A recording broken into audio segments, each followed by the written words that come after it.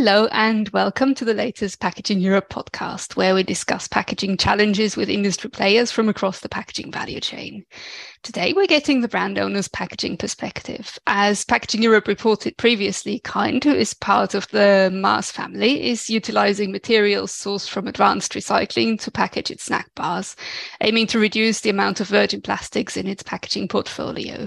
So with me today is Liz Jacobson, who is Global Technical Sustainability Director at Kind, and we'll discuss the collaboration around these snack bars, the challenges and opportunities associated with creating recyclable packaging from recycled materials, and Kind's wider sustainability strategies. So welcome, Liz. Thank you for being on the podcast with me today. Thank you so much for having me. Looking forward to the conversation. Me too, definitely. Diving right into the subject matter, I was wondering what challenges had to be overcome to include recycled content in the packaging material used for the Kind bar. Absolutely. Well, when it comes to PCR, so we had many challenges. Chief among them was securing the source of PCR. So actually going out and finding the material that was the right grade, obviously, which could be used in direct food contact, which could be used in the flexible film application. So for us, first, what we needed to do was really understand the regulatory landscape. Where Kind is distributed actually right now in over 30 countries. And although we were really focused on the UK and Ireland for this project, we really wanted to understand what was the regulatory environment, where was PCR allowed. That includes PCR from both advanced recycling and then mechanical recycling. We really wanted to get a good understanding of that. Ultimately, we ended up using material from advanced recycling in this application. Further to that, really understanding what kind of claims can a brand make, such that they would not be misleading to the consumer. We learned a lot about mass balance claims, which we ended up leveraging for this application.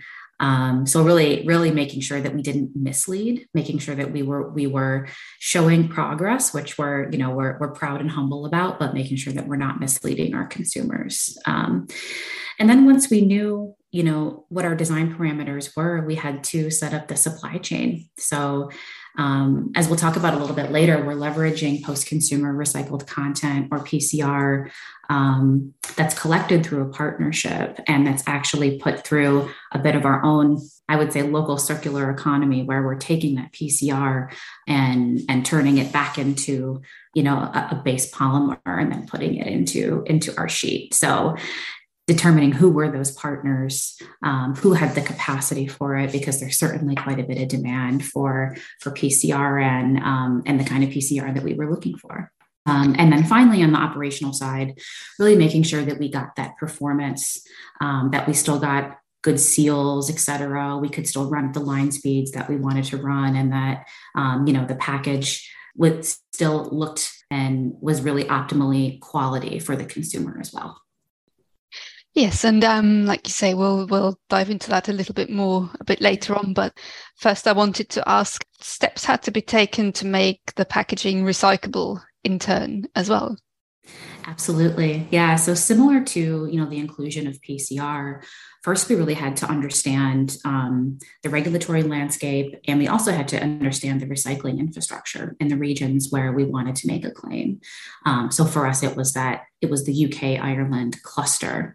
And essentially what we needed to go out and to really understand was, what is curbside recyclable? What can be considered curbside recyclable? And then there's another level of recyclability that's often called store drop-off recyclable. And it varies by country. So for example, we were looking to activate in 2 different countries, and the claim that we were able to make was different in those 2 countries. And it's really due to the infrastructure and collection of flexible packaging film, as well as the recycling infrastructure that either does or does not exist at scale. So specifically for us, in the UK, we worked with OPRL, so the On-Pack Recycling Label Scheme, to understand, based on how our packaging was designed, what kind of plastic we're using, what are the dimensions of the wrapper, what would it be, what type of claim would we be able to make. And we were really pleased that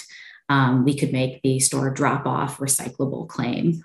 Because as many of your listeners probably know, flexible film is one of those difficult to recycle packaging types. And so we really wanted to, this represents the next step in our journey where we're saying, okay, here's an option for how you can recycle this. We're definitely, it's not the end of the journey, but it's the next step. And then in Ireland, we worked similarly with Repack.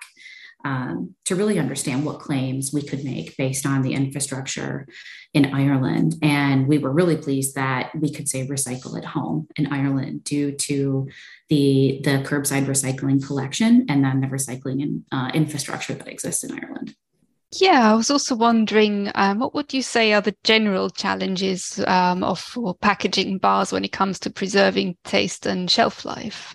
So the Kind bar represents a bit of a unique challenge when it comes to the technical requirements of the material. So Kind, when Daniel Lubetzky founded Kind in 2004, it was really with a mission to deliver taste and nutrition. So it's about the and the way we do that is through ingredients that you can see and pronounce. And so chief in our formulation is that our first and predominant ingredient in all of our snacks are a nutrient-dense food like a nut, a whole grain, a fruit. And we have pretty simple ingredient lines in terms of the amount of, ingredients and the complexity of the ingredients that we use. And so because we're using quite a few nuts that are not necessarily totally enrobed in chocolate, like, for example, a Mars bar or a Snickers bar might be, our package requires a superior barrier to oxygen and moisture to stay fresh throughout that shelf life.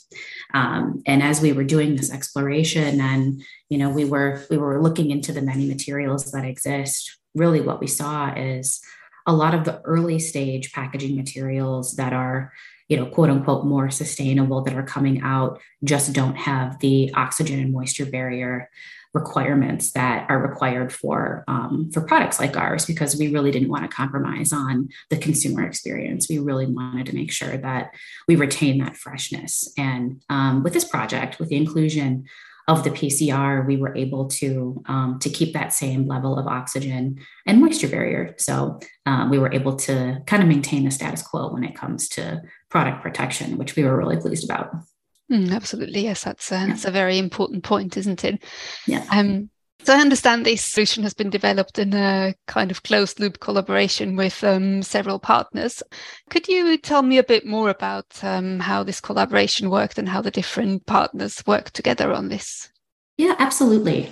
So the collaboration itself began actually prior to the inception of the project at Kind, and essentially a coalition of industry players got together, and each leveraging their respective core competencies. And it was really about how do we come together and solve this really tough problem, because nobody can do it on their own. So through a coalition with Landbell, so Landbell, SABIC, and Tagleaf, and finally our converter SIT, essentially what the coalition does is create our own kind of a circular economy. So essentially what happens is, starting with Landbell, they are collecting post-consumer plastic waste.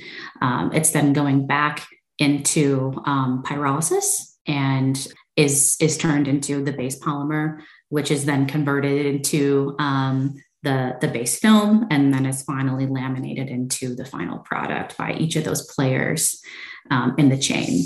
So it's definitely a situation where, it takes a village to solve that problem together. And through that chain, what we realized is we really needed a way to track, how do we make sure there's PCR in this film? Because as you might imagine, a lot of this is done through mass balance. So it's not that quite yet that the base films are all 100% post-consumer recycled content. So we were able to leverage an ISCC Plus certification for this, the chain of custody, so to speak, as we move through that circular economy. And so that was set up actually prior to the inception of the project. And we were really able to capitalize on that partnership that was, close to the end, essentially.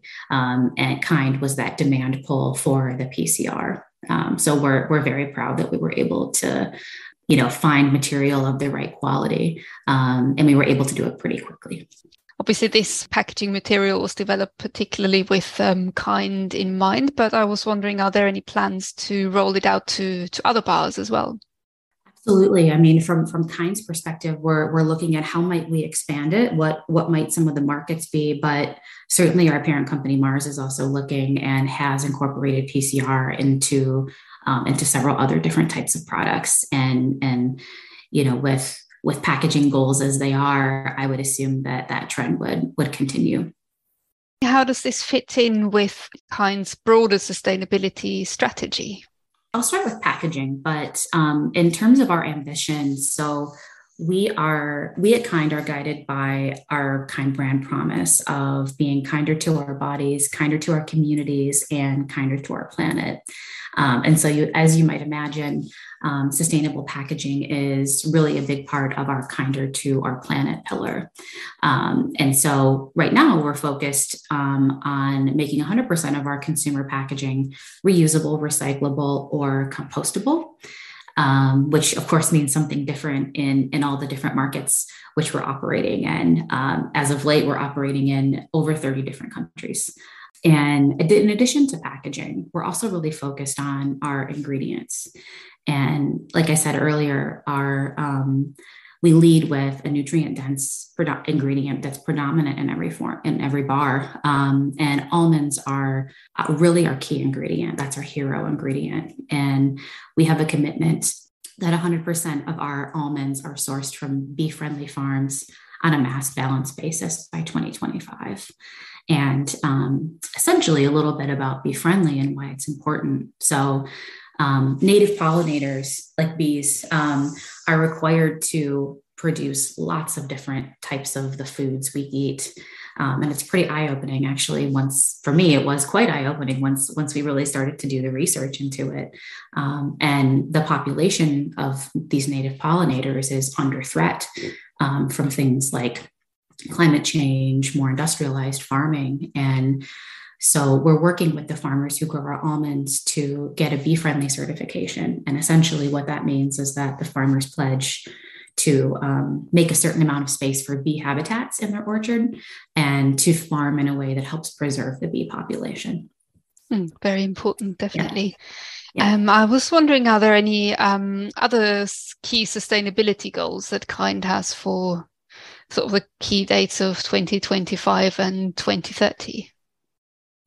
Yeah, absolutely. So, there's been lots of active conversation internally around our goals, and we certainly we're quite ambitious in the space, and there are some things happening internally that we're working on that we can't quite talk about externally in the form of additional goals. But in terms of the packaging space, we're really focused not so much on the date, but on what can we do to really transform our packaging to be reusable, recyclable, compostable, and what does that mean in each of the regions where we're operating.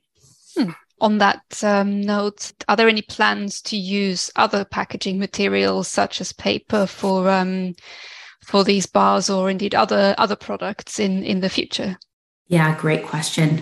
As you might imagine, and I'm sure a lot of your listeners are actively involved in, our teams are actively exploring the use of different types of materials to meet our sustainability goals. And really for us, we're driven by the local recycling infrastructure and our local consumer, essentially. So really delivering and exceeding on consumer expectations. And for us, we're looking at all different types of materials, from non-plastic to plastic. We're seeing a lot of materials in the compostable space start to come out. And, linking to our earlier conversation, some of the challenges are definitely that these materials just don't necessarily have the barrier properties that a material like a high barrier plastic can offer. And so we're actively considering them and certainly on the hunt for materials that have superior barrier properties. We'll definitely watch this space and look out for innovations and news in the coming years.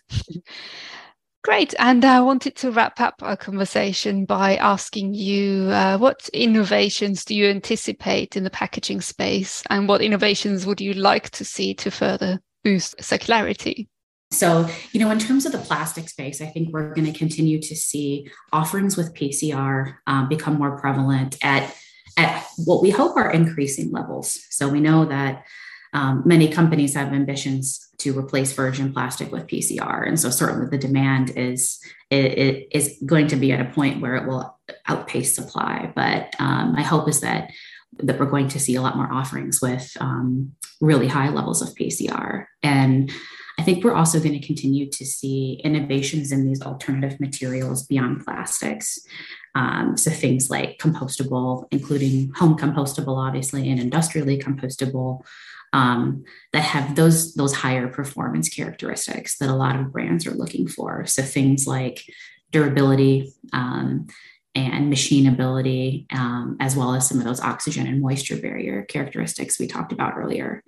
In terms of what I would like to see as a brand owner, I think I'm quite excited for, the innovations that we just talked about. And, as a brand owner, you're looking for that packaging material or that packaging structure, including the ink and adhesives, that has things like PCR at preloaded levels. So like a high, medium, low, for example, option that you could choose, based on your costs that you want to spend. And I think certainly pre-qualification under certain recycling labeling schemes is helpful for manufacturers and end users as they're looking at what might be good solutions. And I think, in terms of obviously continuing the trend of circularity and recyclability, technology that allows materials to be recycled, more times and still really maintain that quality. So, for example, we know with paper, once you recycle it a certain number of times, those fibers just get shorter and you're not getting the same quality.